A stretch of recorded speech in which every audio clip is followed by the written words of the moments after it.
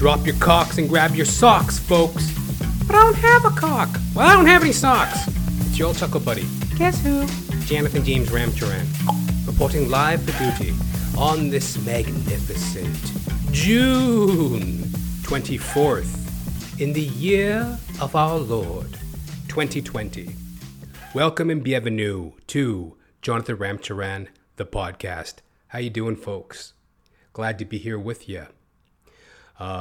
If you're new to the show, Jonathan Ramcharan, the podcast, this is a show where I bitch, whine, bellyache, squawk, kabeak, and kibitz about myself in order to relate to y'all self. Y'all the dear listener, y'all the dear viewer.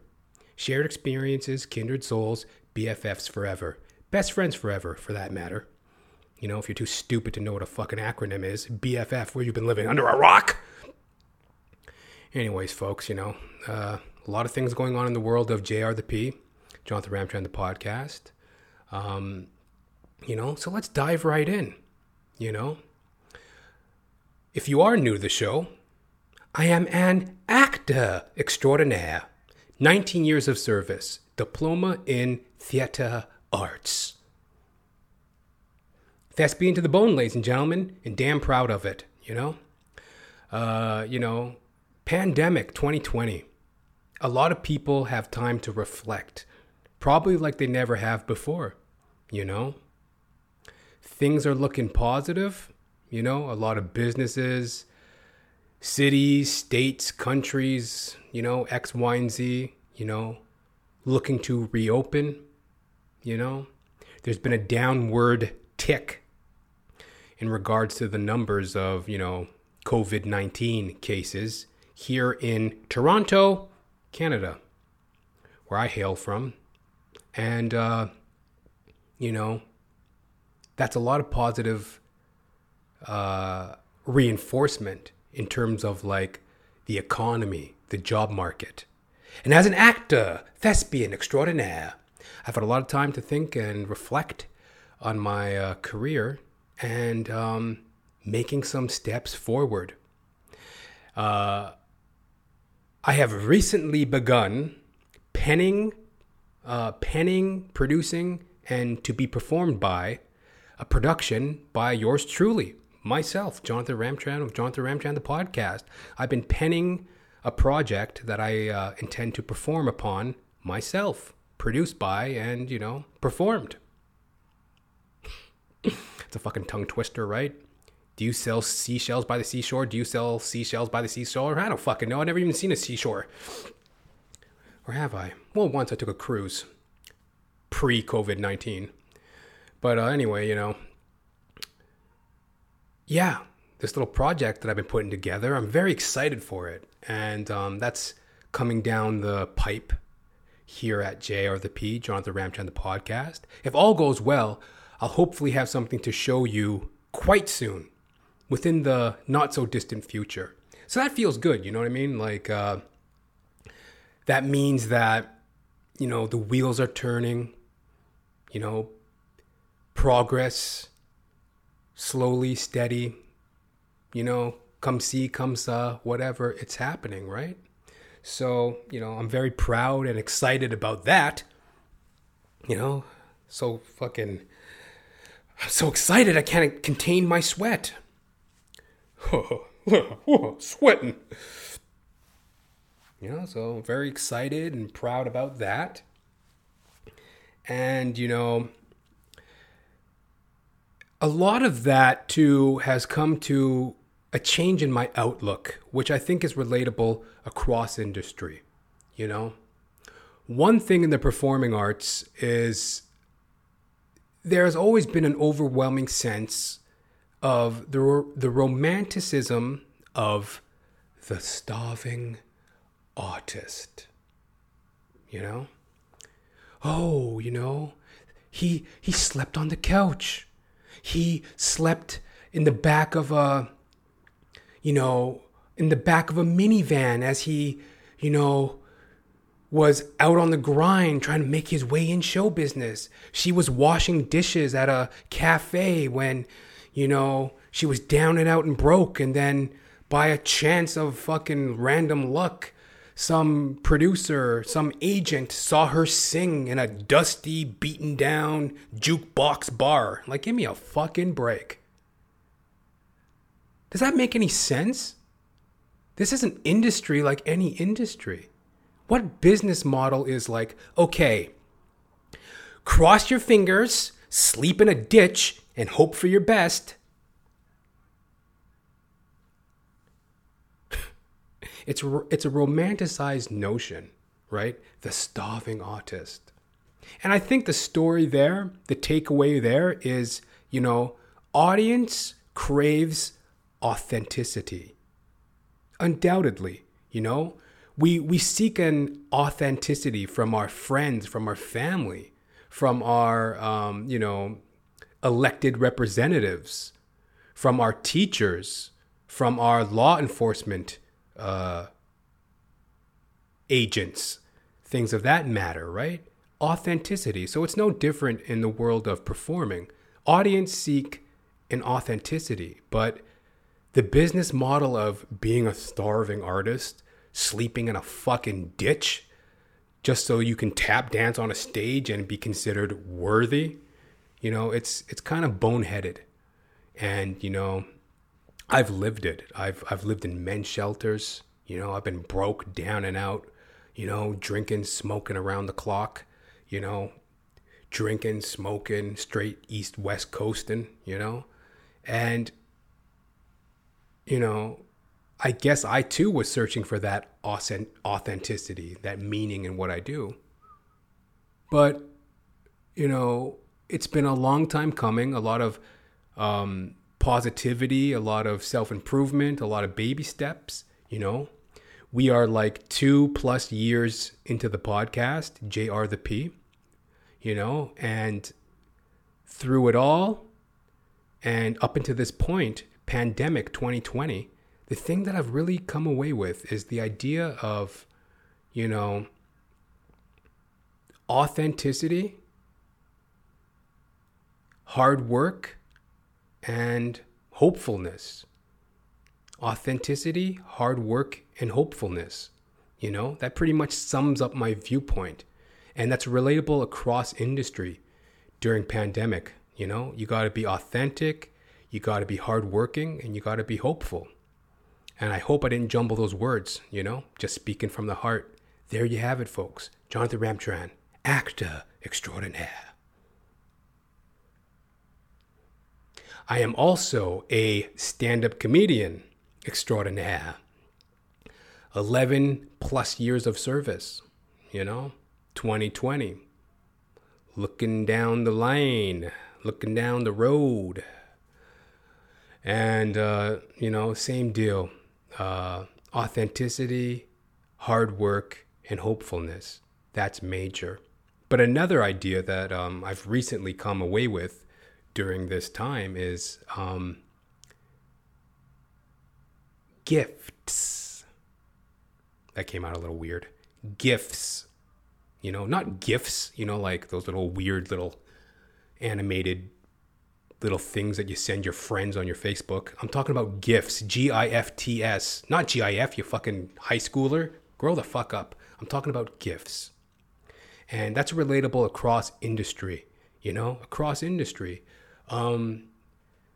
We all have gifts, certain talents that we're born with, I guess as a performer, it's the gift of entertainment, to want to be humorous, to want to showcase a story. Whether you're a musician, you have an ear for music, a talent for music. You're a business person, you're entrepreneurial, you're hardworking.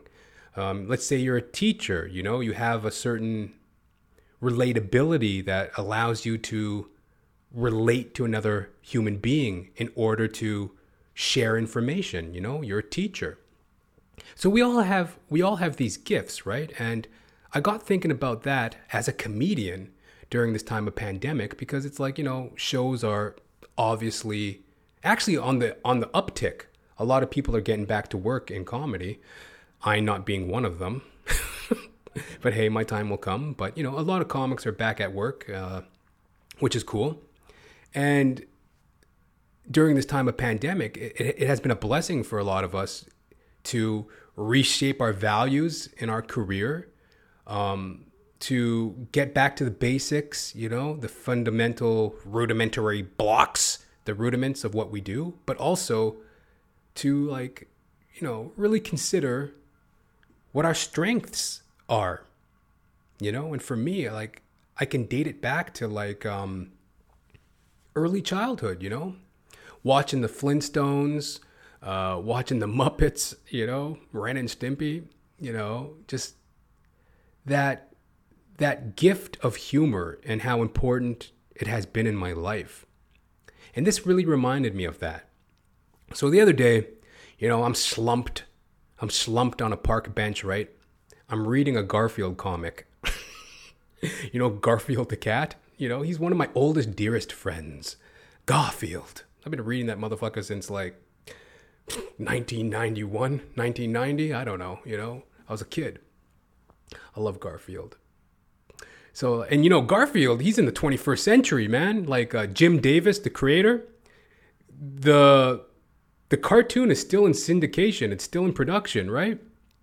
Garfield in the 21st century. He's sending dick pics, selfies, He's, he's on the laptop, he's on fucking Facebook. He's kicking Odie off of tables. He's slapping John around. He's eating lasagna by the fucking pounds, fat as ever. Garfield. Oh, he's too much sometimes. So I'm slumped on a park bench. I'm reading the latest edition of Garfield. The volume is called Garfield Belly Laughs. Garfield Belly Laughs. On the front cover, there's a picture of Odie, his little buddy, Odie the dog, Odie and Garfield. And they have a Sharpie. And they drew a smiley face. They drew a smiley face on their bellies. And it's called Garfield Belly Laughs. Fucking Garfield's too much, man. So anyways, in this one strip I'm reading, right? John Arbuckle, Garfield's owner, if you're familiar with the strip, the comic strip. John Arbuckle is Garfield's owner.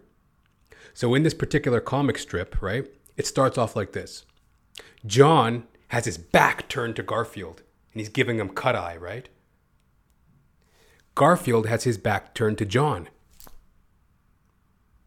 He's giving him cut eye. Then gradually they look at each other. Why are we fighting, Garfield? I don't know why we're fighting, John. Let's forget about it. I love you, Garfield. I love you, John. And they go to hug. But as John's hugging Garfield, he's hugging Garfield, he starts patting his back. He's patting Garfield's back. Garfield looks at the audience. The next frame, John is fucking tore up. His hair's ripped out. He's got scratches all over his face. Got a black eye. Shirt's ripped to shreds. He's in a disheveled heap. Garfield almost murders his owner for patting him on the back. That's a fucking cat for you, right? And I understand that sentiment, It's fuck off with your hugs. Get out of here with your hugs, right? Don't fucking hug me, Fuck on with your hugs, Garfield, he's too much. So, it was just a nice reminder of childhood and, how deep and long this quest for humor has been in me, right? It's just damn. Back to the fucking drawing board. I remember being a fucking, little fucking 4 or 5-year-old kid just sitting there reading the Garfield comics, Sunday morning. Where's my Garfield? You go get the Sunday newspaper, you flip it open, you rush to the back to read the Garfield comic. But, as I'm sitting there, right, I can't help but notice there's this daughter and mother, She's a young mother, and the daughter is 9 years old. Right? Fairly young mother. She's got a 9-year-old daughter. She's trying to teach the daughter how to ride a bike. And I notice him out of the corner of my eye as I'm reading my Garfield comic. Whatever, right? Now, this 9-year-old, she's got like a real gangly, long kind of frame to her, right? She's like a real athletic frame. She's like 5'8", 9 years old, big bulging beady eyes, gangly fucking 9-year-old. The mother's trying to teach her how to ride a bike. But it's like Earth to fucking hover parent, Earth to helicopter parent. The kid knows how to ride the bike. The mother's like teetotaling and dotting and hovering over the child, right? Trying to like hold her steady on the bike as she's riding the bike. But it's like, yo, she obviously knows how to ride the bike. Anybody could see that. She had like a real athletic kind of build to her. She's got her helmet on. She's rip roaring, raring to go. But yet her mother's like hovering over her, trying to hold on to her, making sure she doesn't fall off the bike. God forbid. God forbid she falls into the grass, right? It's just like, whatever, right? So I'm thumbing through my Garfield comic, right? Garfield, you just too much sometimes. I'm reading my Garfield comic. All of a sudden I hear, your handlebars are backwards. Your handlebars are backwards. Your handlebars are backwards. I'm like, what? What the fuck is she bitch whining and belly aching about, right? I'm like, ugh. I put down my Garfield comic, right? You fucking idiot. I'm just trying to read my book, right? I look up. The mother, she's like, a couple feet away from me. The child is like 20 feet away from the mother. So we're all well within range. Yet the mother's screaming, your handlebars are on backwards. Your handlebars are backwards. Jocelyn, your handlebars are backwards. So I guess I look over at Jocelyn, right? I look over and the girl, right? She's slumped back on her bike, She's got that deadpan, half eyelid open, deadpan stare. She's got that Garfield stare. She's just slumped back on her bicycle seat, staring at her mother.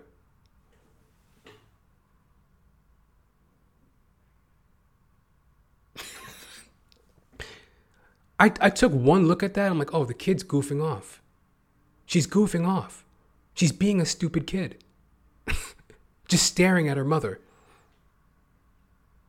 Your handlebars are backwards. Jocelyn, the handlebars are backwards. It's like, obviously, she's fucking with you.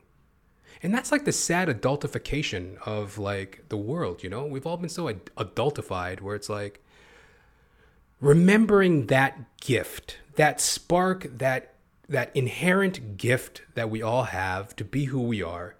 You know what I mean? It's like the kid's goofing off. She's being silly. She obviously knows that the handlebars are twisted backwards.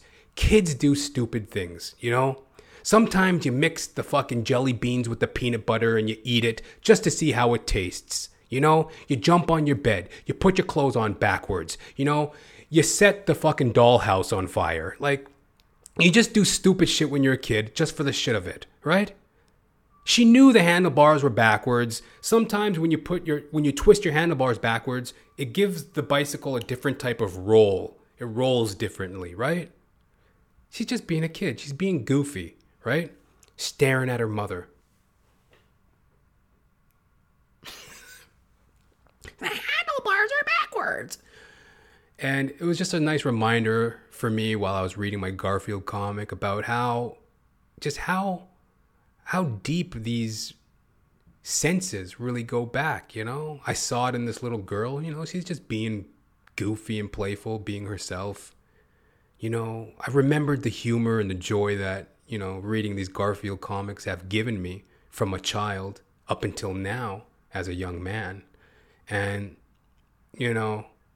that's the power of the gift. The gifts that y'all, dear listener, y'all, dear viewer, undoubtedly have. There's good things in you, I obviously don't vouch for everything you do. I don't know. I don't know who the fuck you are. Maybe you're a complete diabolical douchebag. But generally speaking, we all have the good qualities that we need to be reminded of from time to time. And we need to fight to cultivate. Hallelujah. So there you have it, folks. Jonathan Ramcharan, stand-up comedian extraordinaire. Yeah. So, that's kind of what's going on with my world right now as a performer, as a human being. Pandemic 2020. Yo. Gonna grab a quick sip of coffee, folks. Pardon moi. Oh, that's damn good. I've been falling back in love with, I've always loved it, but instant coffee, due to pandemic, you don't want to set foot in a Starbucks. Oh my God. He died because he wanted to drink a Venti. Oh.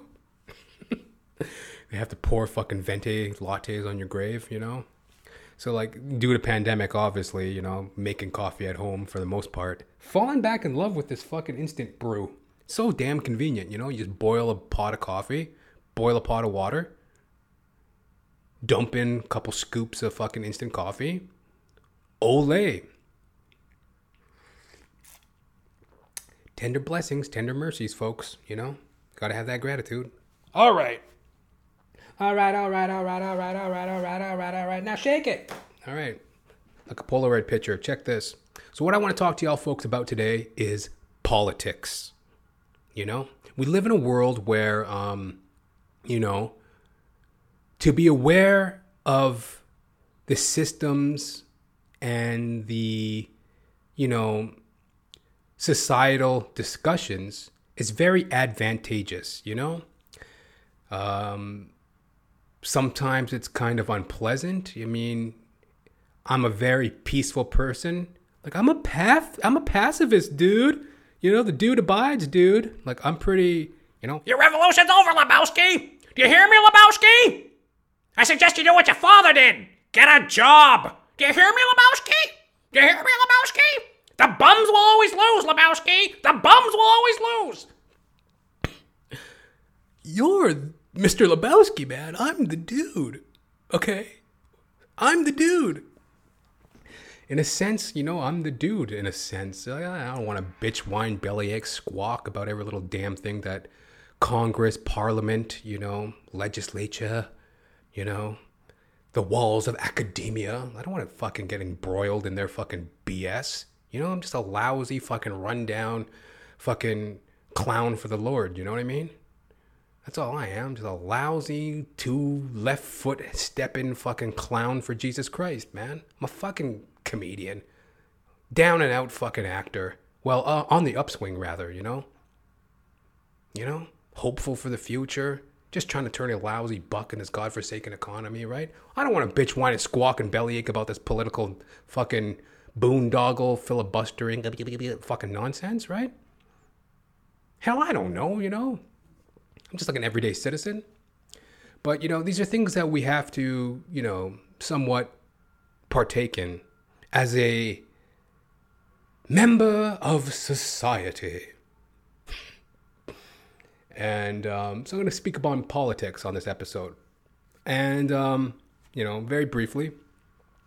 Well, maybe briefly, maybe not so. Hell, I don't know. We're just going to get into it. Now, to begin with, this is no means an ideology. This is by no means a debate on left versus right. It's more so to the point of basic political concepts. And not even all concepts of political theory, but just the basic political concepts, in which to spark, political debate. Now, where did I get my information from? A very fetching book. This is a book, Philosophy, The Basics by Nigel Warburton. I'll post some information on the podcast channel on this episode.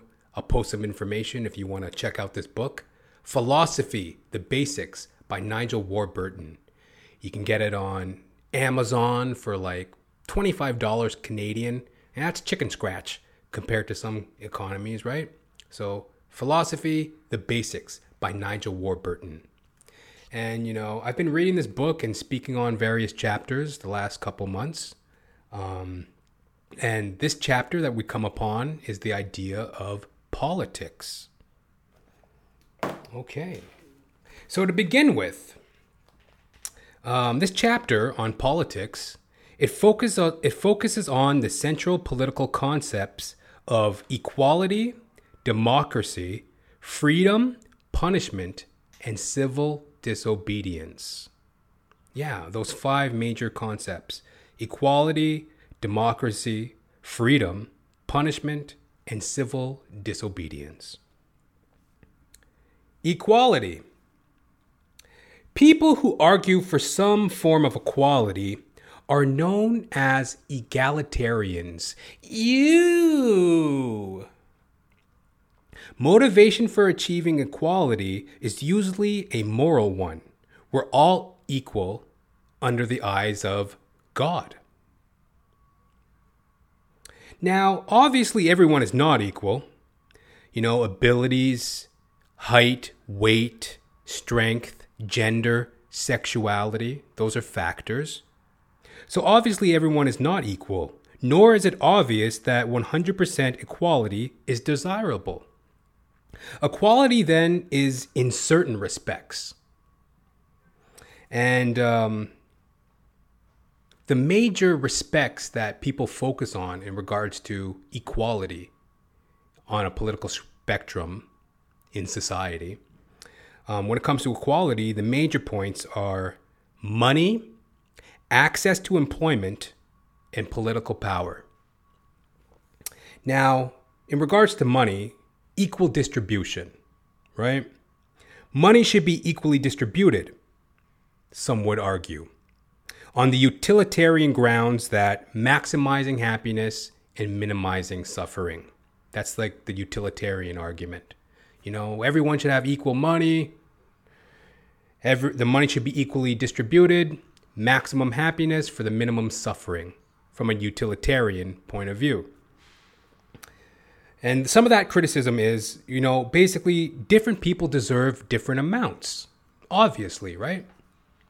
Like, let's say you have 2 landscapers. One's digging a ditch, the other one's raking up leaves. Obviously, it takes more physical exertion to dig a ditch versus raking up leaves.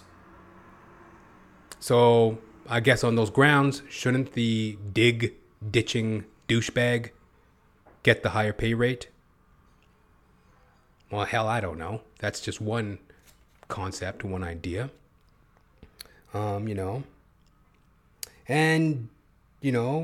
obviously, different people have different needs, Some people are,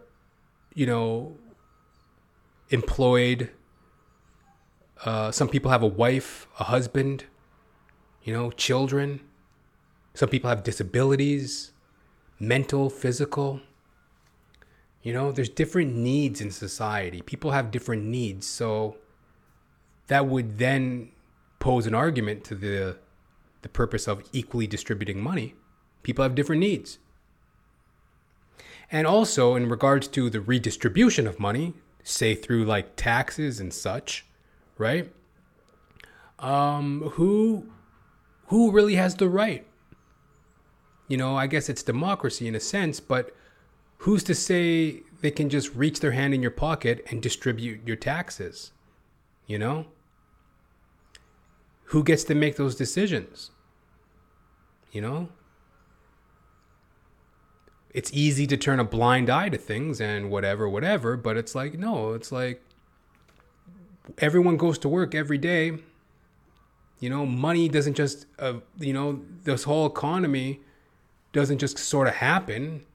There's ways in which it's all fundamentally connected, right? Who gets to redistribute the money? Who gets to have that final say of this is how we're spending these tax dollars, right? And, those are, I guess, some of the basic kind of ideas around money distribution. How I feel about that? I believe that we do have a social, I would say, duty to care for our fellow man, our fellow woman, our fellow person, you know? In such a world full of so much opportunity and bounty, there's no need that the people that are in need should suffer mercilessly. But then again, I don't totally agree that we are equal in that regard in terms of money. Some people work harder than others. Some people work more than others. Some people take more dangerous jobs than others. Some people have a longer track record of proven work than others. Some people's quality of work is just downright better than others, right? So, you know, in regards to that, that's sort of my opinion, you know? It's kind of shifting. I am well aware that there are people in need, but I do believe that people have a right to be well paid for their competence. You know, I ain't going to bitch, whine, squawk, and bellyache about that. All right. Equal opportunity in employment. The belief that everyone should be equally accessible to employment, have equal access. Now, there's a term that's a little bit of a hot issue. Reverse discrimination, aka affirmative action. You know, reverse discrimination, affirmative action. That concept is basically actively recruiting people from previously underprivileged groups. The point of treating people unequally in this way is that it is intended to speed up the process of society becoming more equal. You know? Yo, give that fucking blood clot, boomba clot, give that young blood a job, you know? He deserves to be CEO. Goddamn Pecker Woods running everything, right? Go on, young blood. Happy hunting, young blood. Well, criticism of reverse discrimination, it's anti-egalitarian. You know, it's unequal, right? A supporter of reverse discrimination might reply to that. The current state of affairs is much more unfair to members of disadvantaged groups than a situation in which reverse discrimination is widely practiced. You know, the disparity is just too great. You know, how in some people's mind, it's like a no-brainer. Of course we need affirmative action. You know, the disparities are just too great, some people would argue. Well, some people criticize that. Well, it's unfair. It's unequal. Why should somebody have an advantage based on any reason other than skill? What's love got to do with it? What's love? A second-hand emotion. It's got to do with it. You know, what's love got to do with it? Fuck off, man. Step your game up or fucking drop dead and die. It's not my fucking problem. Now, however, this is debatable if these attributes are relevant ones. Then taking them into account is not really a form of discrimination, but rather an adjustment of what we take to be most important, qualities needed for doing a particular job. So if we take into account that, you know, skill plays a major part in what is necessary in a job getting done, then it's not quite a matter of discrimination. It's about competency. That's an argument, right? Hey, it's not about whether or not we want to discriminate. It's about the job getting done. Who's the best qualified? You know? Also, reverse discrimination may lead to resentment. Yes. However, to combat that, the standard of which certain jobs are attained can be relatively high. Yeah. So, you know, resentment can factor in. People become resentful that, you know, they're ousted from a position because they had to make way for, you know, his black ass, her white ass, you know, his Chinaman's ass or whatever. Like, oh, we have to fucking play this fucking mamby-pamby game. I'm resentful. But a way to combat that is like, well, no, we keep the standard high. The standard still remains high. Like, you know, the competency of this candidate is not the question. The question is rather, okay, well, do we promote a more diverse marketplace, job place? You know, these are all very debatable. It really comes down to, I guess, is there equality for all in decisions made on competency? And is there room to, promote a more diverse workplace? That's the basic debate, I guess. It's not always easy to answer, is it? All right. In regards to equality, we now come to the idea of democracy, a method of giving all citizens a share in political decision making. Yes, democracy. Now, there are different forms of democracy and how they're implemented, you know? Direct democracy. Those who are eligible to vote discuss and vote on each issue rather than electing representatives. Voters would have to have a good grasp of issues on which they are voting. Today's democracies are representative democracies. All right. So direct democracy is like, everybody basically votes on every little fucking thing. Every time there's some stupid little hiccup down at the local fucking Politorama, the political store, every time Parliament, Congress, or whatever has some stupid little thing they want to talk about, in a direct democracy model, all citizens in that democracy would have access to go and discuss and vote on every little procedure. That's direct democracy. Everyone's involved directly. And as Nigel Warburton points out, today's world, generally speaking, democracy is set up as a representative democracy. Representative democracy is basically elections are held in which voters select their favored representatives. That's why they get you down there voting, right? Elections are held in which voters select their favored representatives. These representatives then take part in the day-to-day decision-making process, which may itself be organized on some sort of democratic principles. Having frequent elections is a safeguard against abuse of office. Yeah. We elect a representative. They advocate on our part. They attend to what our wishes are, in theory. Now, criticisms of democracy is it's an illusion. Ooh. An illusion. Voters aren't experts. And the paradox of democracy, like capital punishment. So those are two things, really. Like, some people think that there's an illusion. Voters aren't experts. I'm kind of chopping this up. Let me get to this.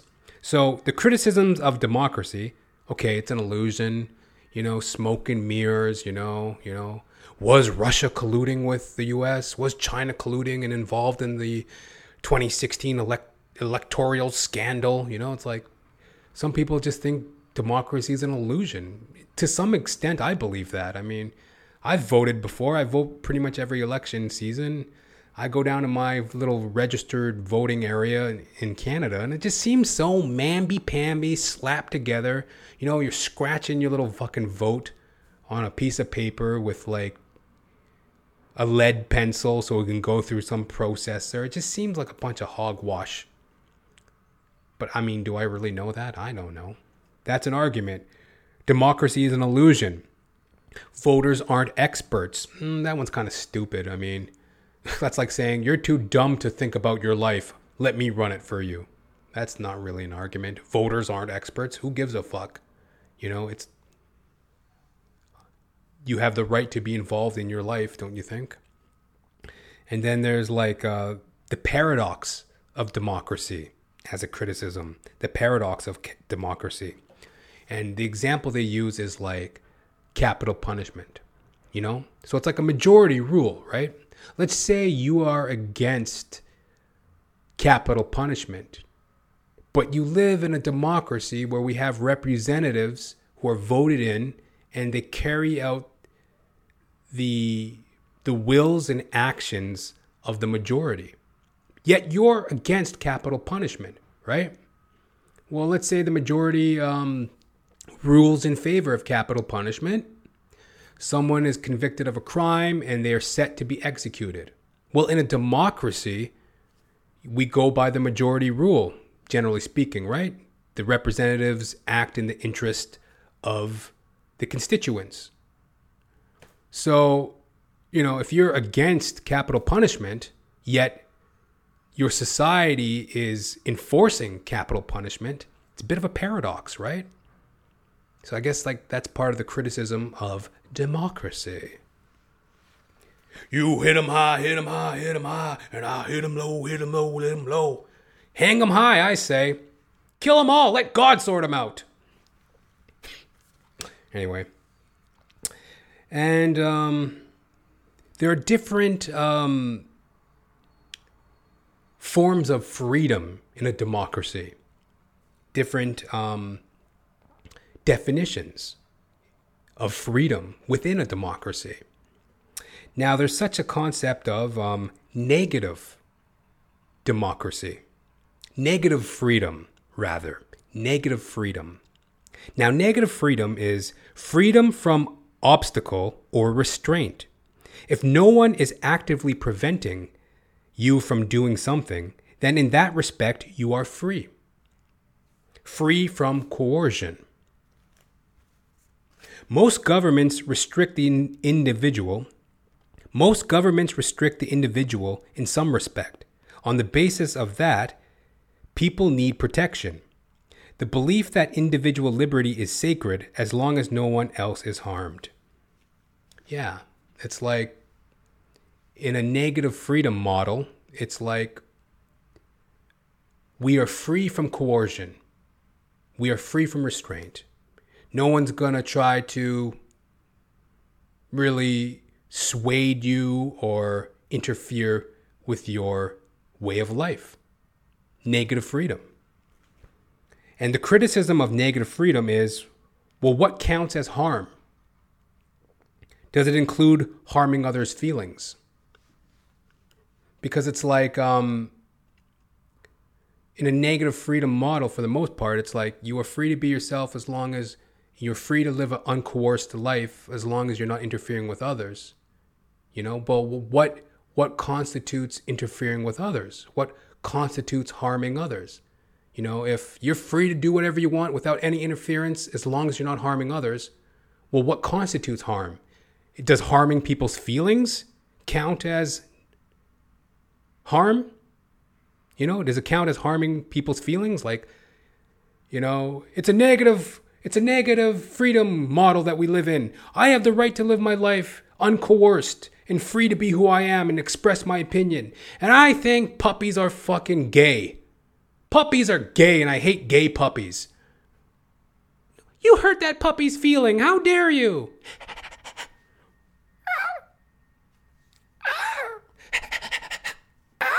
And it's like, how dare you make fun of that gay puppy? You hurt his feelings. And it's like, what constitutes harm, right?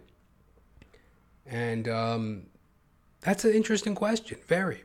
Because it's like, it comes down to that whole idea of, you know, which we'll get into later, but it breaks down into that idea of like freedom of speech. And even beyond that, just the idea of what is the cause and effect. What is the interaction that we have to be aware of in regards to like our neighbors? You know what I mean? Is it harmful for me to play my music as loud as I want, whenever I want, right? This is a negative freedom model, free of coercion, as long as I'm not harming anybody, as long as I'm not interfering with anybody. Nobody has the goddamn right to tell me to turn down my radio. You know, do not coerce me. Do not poke your fucking finger into my life. If I want to play my radio loud, I'll play my radio loud. Well, actually, maybe you're harming your neighbor. Maybe you're infringing on their freedom. Interesting stuff. So, that's negative freedom. And then there's the positive freedom model, which is very interesting. And it really this balance of positive and negative, it really illustrates the difference.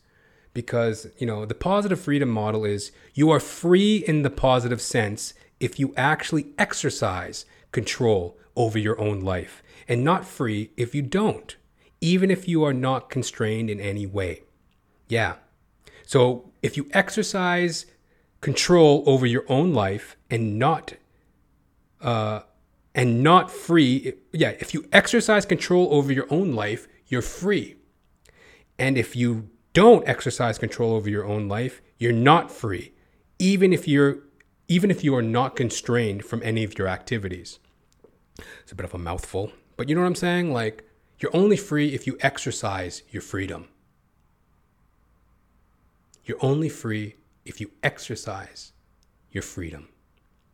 And the example given here is like, for example, alcoholism.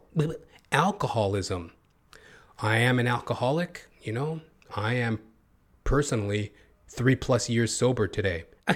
Yeah, I'm a sober man, 3+ years. And the example they gave in the book is alcoholism. So it's like, sure, in the negative freedom model, you are free to drink yourself into oblivion. Who fucking cares? You're free. You're free to drink yourself to death. Well, in the positive freedom model, it's like, well, are you? Are you really free? If you are controlled by a substance and you are drinking yourself to death, are you really free? Like, yes, it is your choice to drink yourself to death. You are free to that right, but are you really free? Maybe the government, maybe society should be able to interfere and, coerce people from time to time in regards to their better interests. Like, I don't know, for example, laws, for example, perfect example, which would fall into that category is like closing time. The bars in a lot of Western society, bars close at like 2 a.m. Last call is like 2 a.m. Generally speaking, for the safety of the public, right? At 2 a.m., all bar establishments usually close. You can't get another drink served. Alcohol sales are usually limited too. I don't know everywhere, but like in Canada, for the most part. I shouldn't even really speak about that, but just in that example, 2 a.m. last call. Well, who the fuck are you telling me when last call is? I should be able to drink whenever I fucking want. Is the restaurant open? Let me get a drink. Is the 7-Eleven open? Let me get a drink. What's this fucking 2 a.m. last call bullshit, That's like positive freedom, when it's like there's little addendums, little stipulations put in place to allegedly keep us free from harm. But it's like you're restricting in a sense, are you not? And further criticism of positive freedom is positive freedom can be used to license all sorts of unjust coercion. The state might feel justified in forcing you to behave a certain way on the grounds that they're helping to increase your freedom. That's true.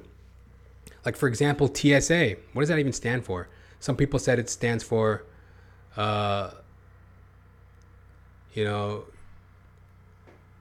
TSA. I don't even know what it stands for. But basically, like, when you go to the airport, security, they rifle through your bags. They look you up and down. They peek into your ass crack. They do everything but give you an enema. It's like they're up in your shit. And all under the guise of freedom. We're here to serve your freedom from terrorism. But is it? So that's like the criticism of positive freedom. When it's like these little do-gooder laws and practices that are imposed to allegedly create freedom, But does it really? That's debatable. It's truly debatable. Who isn't against security? Who doesn't want to live in a secure society? But at what cost? Interesting stuff. Now comes to a idea that is very relevant in the performing arts. As a comedian, thespian extraordinaire, and as every little good political boy or girl or transgendered halfling should know, we come to this monumental concept in the world of political theory: freedom of speech. So, freedom of speech. Freedom for the citizen. Freedom for the citizen to express a wide range of views and contribute to public debates without fear of censorship. Yet freedom of expression in this context is never total freedom, unfortunately. Mill argued, and I don't even know who Mill was, like John Stuart Mill, some cuckolded fucking philosophical fucking pundit. I don't know. It's neither here nor there, but Mill argued that you should be free to express your views up to the point where you run the risk of harming others. Offending them is acceptable. God bless you, John Stuart Mill, or Mill, whoever you are. So yes, you should be free to express your views up to the point where you run the risk of harming other people. Offending them is acceptable. He used a range of arguments to defend freedom of censorship. Here are two of them. So the first one is infallibility. I'm not talking about fellatio. I'm talking about infallibility. The censor assumes that he or she can never be wrong. So the person censoring the other person assumes that they can never be wrong. Granted that the motivation for censorship is that the censored idea is false. So on this view, the censor runs the risk of preventing some true or potentially important ideas from getting a wider hearing. Yes, that's very important, because it's like when you have somebody censoring language, ideas, viewpoints, in a sense, what they're claiming is that the censored party is false, that you're wrong, that it poses some sort of threat. And that's a very, omnipotent, arrogant standpoint. Like, to censor somebody's speech is to assume that you are infallible. You are not wrong. I have 110% certification to censor you. I'm going to censor you because I'm right and you're wrong. And that is, I don't know, pretty scary stuff. It's like, how do you even argue that? How do you know that? And according to Mill, the censorship runs the risk of preventing some true or potentially important ideas from getting a wider hearing. So that's very dangerous. It's like to step into that shoe of godliness and godhood and say that you are infallibly right. You're infallible in your judgment is, it's running the risk of silencing some very important ideas. And a second viewpoint in regards to the need for freedom of speech, according to Mill, unless views are regularly challenged, they are likely to be held as dead dogma. Challenges to the belief holder to clarify and defend their beliefs, are necessary. I added that last part about being necessary. I don't know if it's necessary, but, challenges to the belief holder. It challenges the belief holder to clarify and defend their beliefs, So yes, if that's part of the importance of freedom of speech, it challenges the belief holder to clarify and defend their beliefs. Otherwise, it's just held as dead dogma, Do as I say, not as I do. Stay off the lawn. Why stay off the lawn? Through the dawn of time, people have been walking on the grass. Why do I have to stay off the lawn? Sign, everywhere a sign, taking up the space and blowing my mind. Don't do this, don't do that, can't you read the sign? Sign, everywhere a sign. Yo, hey, you get off my cloud. You don't know me, you don't know my style. Back the fuck up off me, punk. You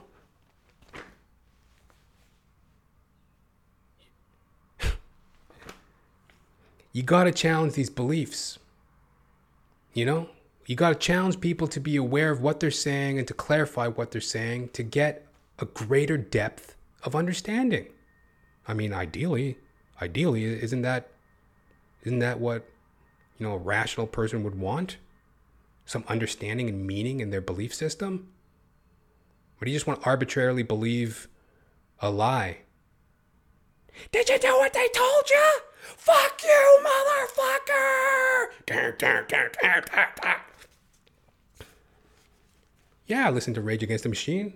Pump that shit every time I work out. I don't believe in every little goddamn thing they say, but, it's that idea. Did you do what they told you? Did you do what they told you?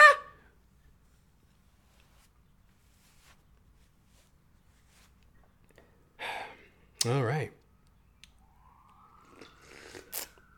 Now, there's always criticism.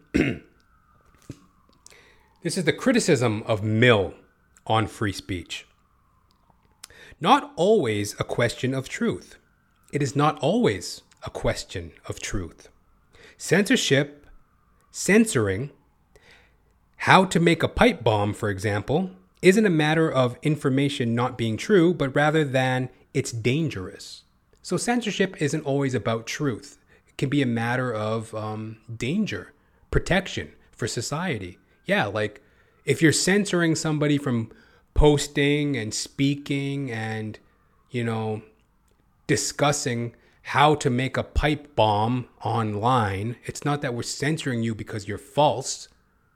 We're not censoring you because the information is untrue. We're censoring that because it's dangerous. That's a very good criticism. It's not always about just trying to silence the truth. It's about protection. In certain circumstances. I could agree to that, partially.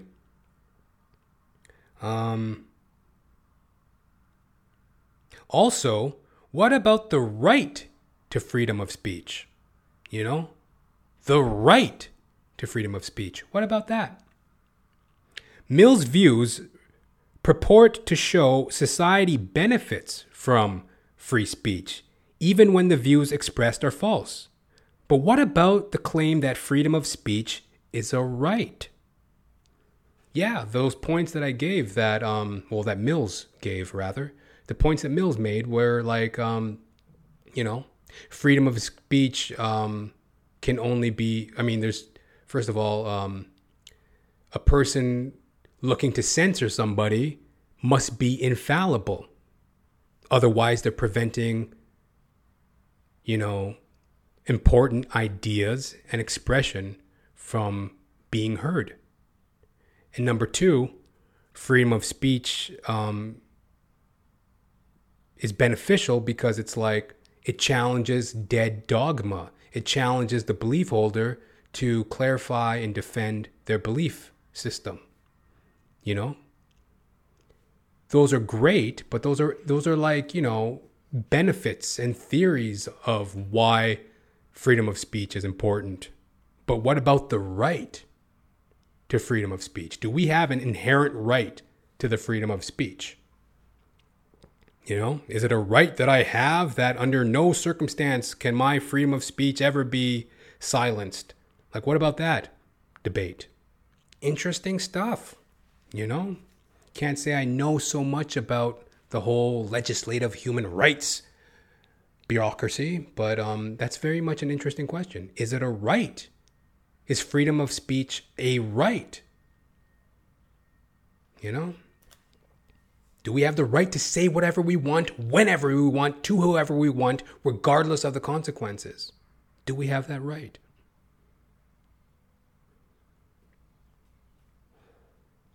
And the fourth discussion, major concept in regards to political theory.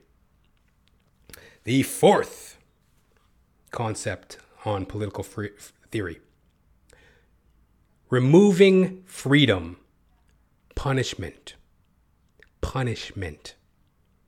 Now, there's several categories for the reasons of punishment. Punishment as retribution. Those who intentionally break the law deserve the punishment they get, regardless whether there are any beneficial consequences for the individuals concerned or for society. An eye for an eye is that theory, basically. Well, the criticism of punishment as retribution is that it appeals to baser feelings. It ignores effects of punishment on the criminal and society. It's like, who cares if a person could become reformed? Who cares if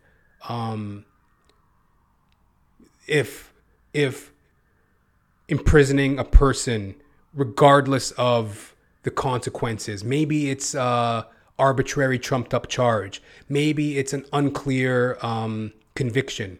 All that stuff. Regardless of anything, we punish for retribution, an eye for an eye. Fuck it. We are the judge, the jury, the executioner. We punish. We want some retribution. That's a criticism. It's like, you don't even care that there's certain effects that can happen on the individual, on society, when we just go for an eye for an eye? What did Mahatma Gandhi say? An eye for an eye leaves the whole world blind. Oh, somebody get me a bowl of spaghetti. I'm so hungry. Hare Krishna, Hare Krishna. Gandhi didn't believe in that hogwash. An eye for an eye leaves the whole world blind. What the hell do we learn from anything if we're just going for retribution?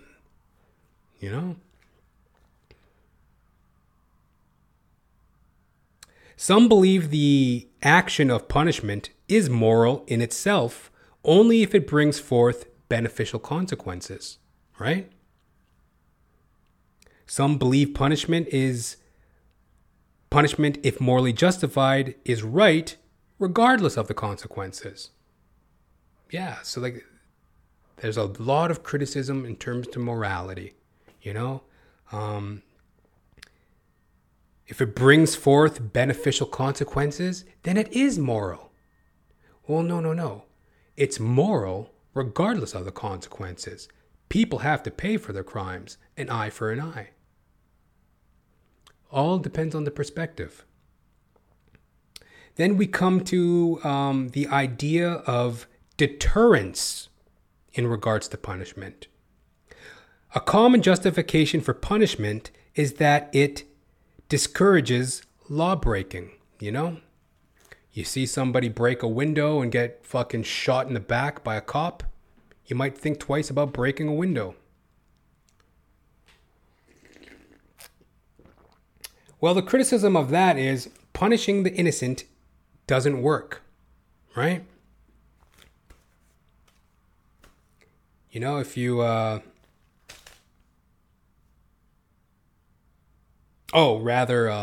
kind of combine those two criticisms. The first criticism, rather, is, deterrence punishes the innocent,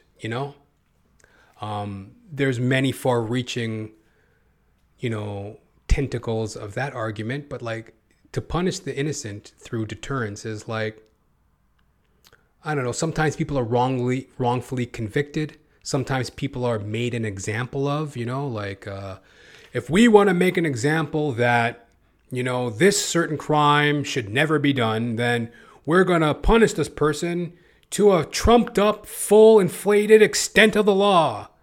That way, for henceforth, people won't do this type of crime because we said so.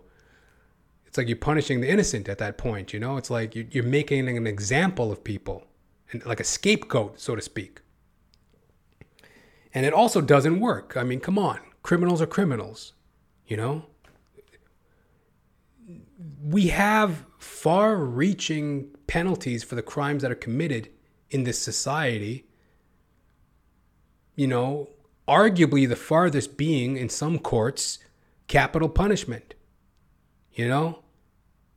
Punishment by death. That still doesn't deter some criminals, right? So the idea of deterrence pretty much doesn't work in some regard to some criticism, I don't know how I personally feel about it, but there's definitely an argument for that. It doesn't work. Another facet in regards to punishment is protecting society. Punishment emphasizes the need to protect society from people who have a tendency to break the law. We need to punish people in order to protect society. Pretty straightforward. Well, criticism of that is it's only relevant for some crimes. Like, for example, the example that they gave in the book was like, okay, somebody rapes somebody and you punish them with a lengthy prison sentence. Arguably, some of these people should be just locked up and have the key thrown away. These are the type of people that cannot be in society. Yeah, it protects society. But what about, in the example they gave, like you have a wife. She has suffered many years of physical and mental abuse from a husband. One night she just snaps, grabs the butter knife, stabs the motherfucker to death.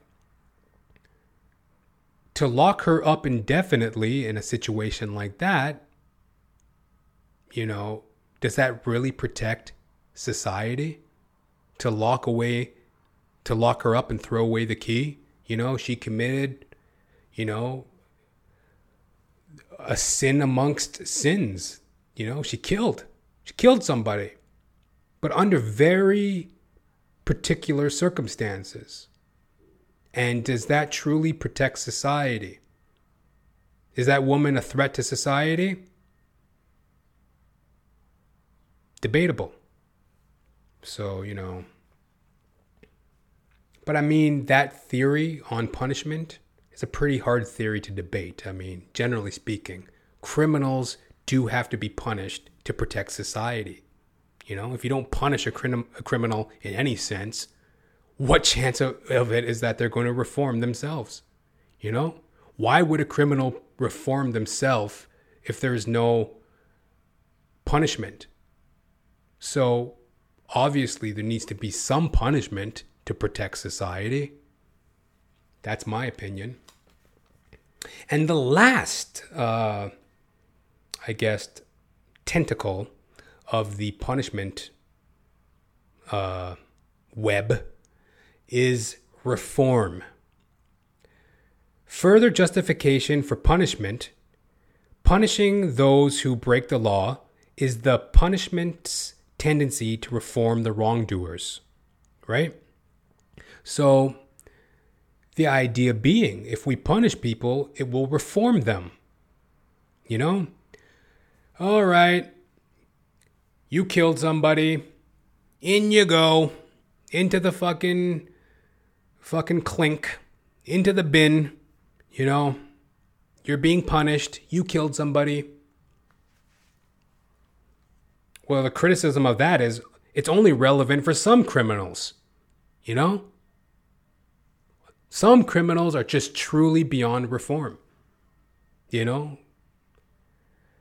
Serial rapists, murderers, pathological swindlers, hustlers, manipulating con men.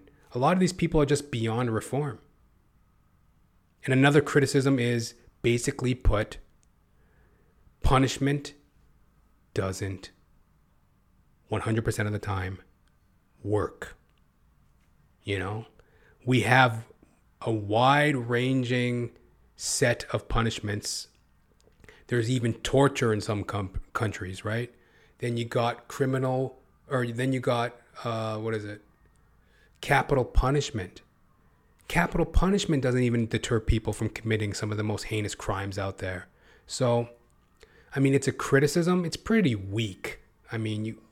Like I believe, and like I said, generally speaking, we need a form of punishment in order to protect society, right? Obviously that we need protection in society, right? So, but punishment, it's a very interesting topic because it brings forth a lot of questions on human nature. What are we seeking to do in society? Are we seeking to just seek a base form of retribution, an eye for an eye? Are we seeking to protect society from the ills of criminals? Are we looking to reform these criminals in order to reintegrate them into society? Are we a more advanced spiritual society in some sense versus just the baser, fucking biblical times of just pure retribution, an eye for an eye? Interesting stuff. And the last concept covered on the political theory concept base. The last concept being, and very importantly in this day and age, pandemic 2020, civil disobedience. We're in this time of anti-racism protests, a lot of cop brutality protests, a lot of different, civil disobedience going on globally in this time of pandemic 2020. So civil disobedience is a very poignant, important discussion in regards to political theory. Not that I would really know, like I told you, fucking reformed alcoholic, fucking nightclub drunk comic, I considered huffing paint once just to get high, I'm not going to sit here on some moral level of political theory, but, I do have eyes, I can read things from time to time. Anyway, here we go. Civil disobedience. Could it ever be morally acceptable to break the law? Could it? The tradition of civil disobedience is one of non-violence. Public law breaking designed to bring attention to unjust laws or government policies. Those who act within the tradition of civil disobedience do not break the law simply for personal gain. They do it to draw attention to an unjust law or morally objectionable government policy, and to maximize publicity for their cause. Yes, in the tradition of meaningful civil disobedience, it is not merely done for personal gain. It is a non-violent form of protest to draw attention to an unjust law in the eyes of the civil disobedienters. So the criticism of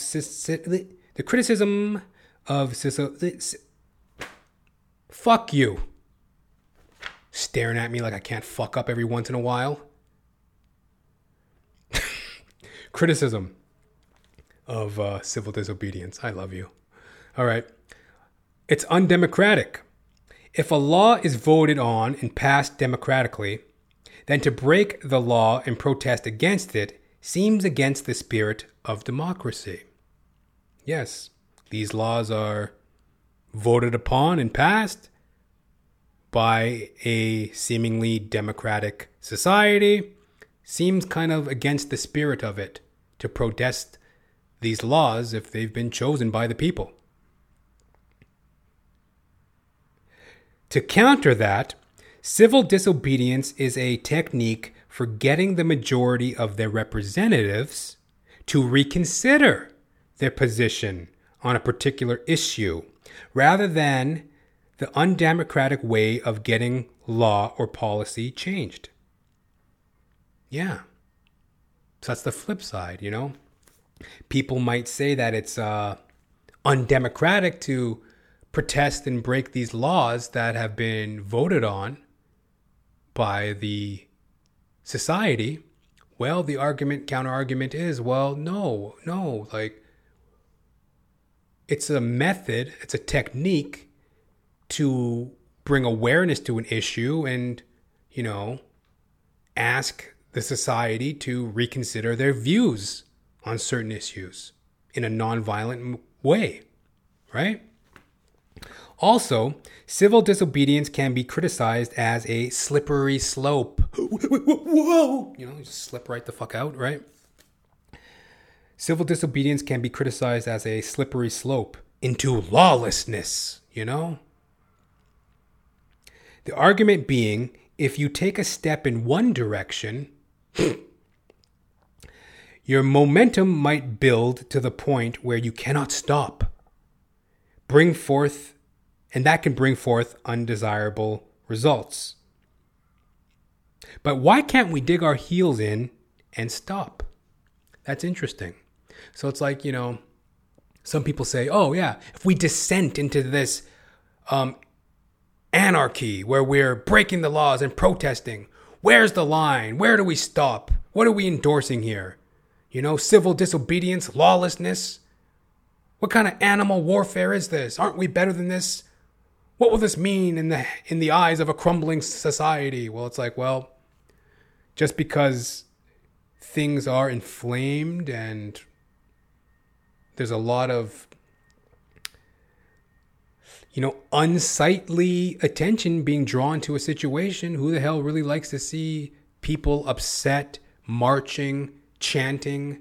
Even if it's non-violent, it is unpleasant, right? But what's to say that we can't grind our heels down, you know, learn a lesson from the situation and move forward in an even more democratic manner? You know, why can't we learn from this situation to grow even more democratically, right? To participate more collectively in society, to, you know, try to come to some sort of terms for everybody. Something that benefits all, right? Democracy. Furthermore, if someone is willing to be punished by the state for drawing attention to what they believe to be an unjust law, this shows that they are committed to the general position that laws should be just and that just laws should be respected. This is very different from breaking the law for personal gain. Yeah, you know, if somebody is willing to be punished by a law, punished by law in a society by, breaking a law, that in a sense reinforces their commitment to the overall law of their society, to the democratic process of the society. For example, one of the most beautiful and poignant examples, love him or hate him, he was controversial, but a very important figure, Muhammad Ali. Protested the Vietnam War and his conscription. He wasn't just going to be sent off to some foreign land to shoot people he doesn't even know and be embroiled in some political war that was false to begin with. Gulf of Tonkin, I believe, right? Why would he Why wouldn't he protest? Are you kidding me? You want me to go kill somebody I've never even met for no fucking reason? Because you're my government and that's the seemingly democratic. No, I respect myself. I respect others. I respect the law of this land. You know? I turn myself over to the law. I will not do as you say. Make your decision. And he suffered for it. You know, he was imprisoned. He lost a lot of his, some of his best money-making years. Some of his best athletic years were, you know, unjustly taken from him for standing up for, you know,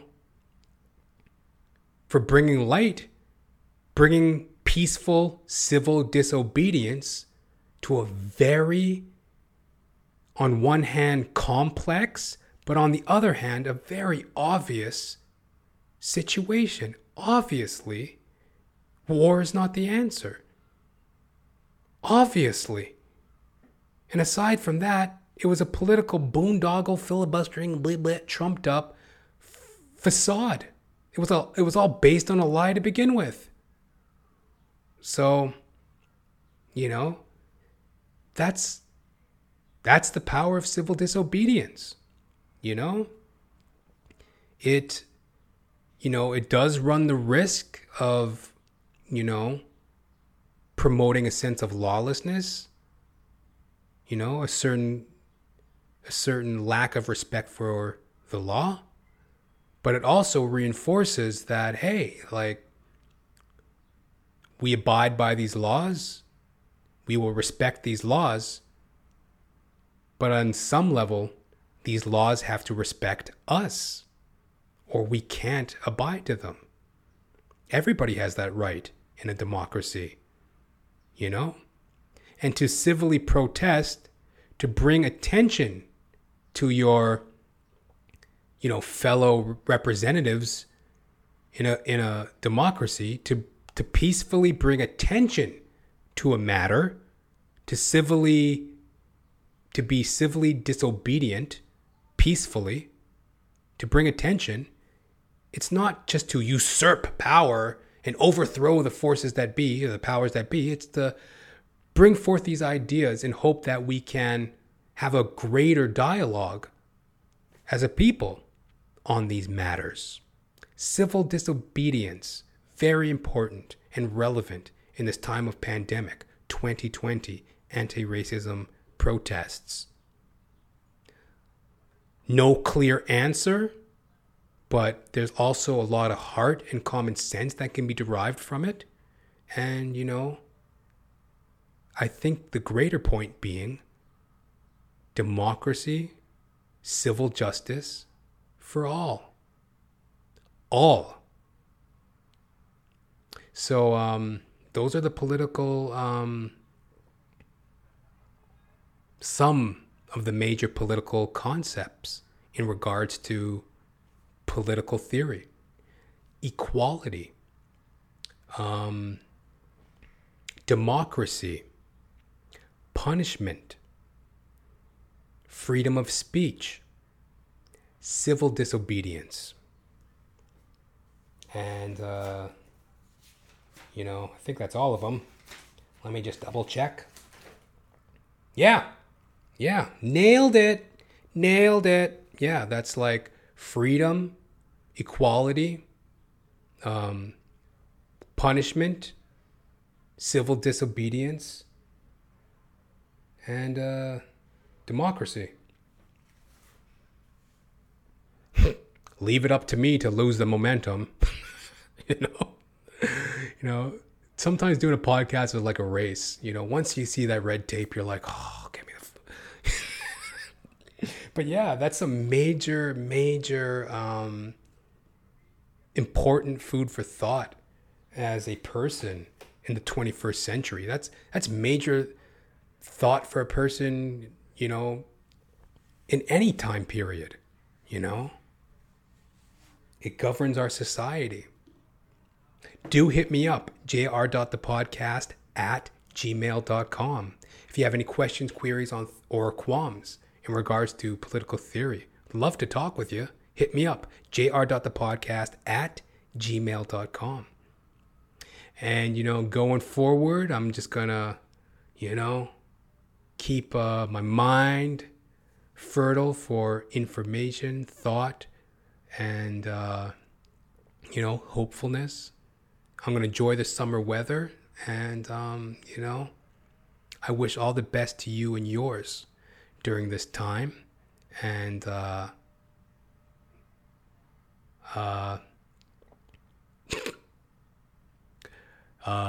do I get out of this? Call me. It's your old chuckle buddy. Guess who? Jonathan James Ramcharan, reporting live for duty on this magnificent June 24th in the year of our Lord, 2020. Yeah. Authenticity, hard work, hopefulness. Got to keep that in the mind and the heart and the stomach going forward. Pandemic 2020. Political concepts, political theory. It's a doozy. Hit me up, jr.thepodcast@gmail.com. You got questions, you got queries, you got qualms. jr.thepodcast@gmail.com. I'm available on iTunes. I'm available on Spotify. I'm available on YouTube. You can catch me on my website, jonathan-ramcharan.com. Connect with me on all those platforms, folks. If you're enjoying the show, please do tell a friend. Help my black ass out, for crying out loud, I'm trying to get my sack out there into the atmosphere, folks, So do share me with a friend. Till next time, folks, you live it, you love it, you recognize it, you realize it. Aight? Peace.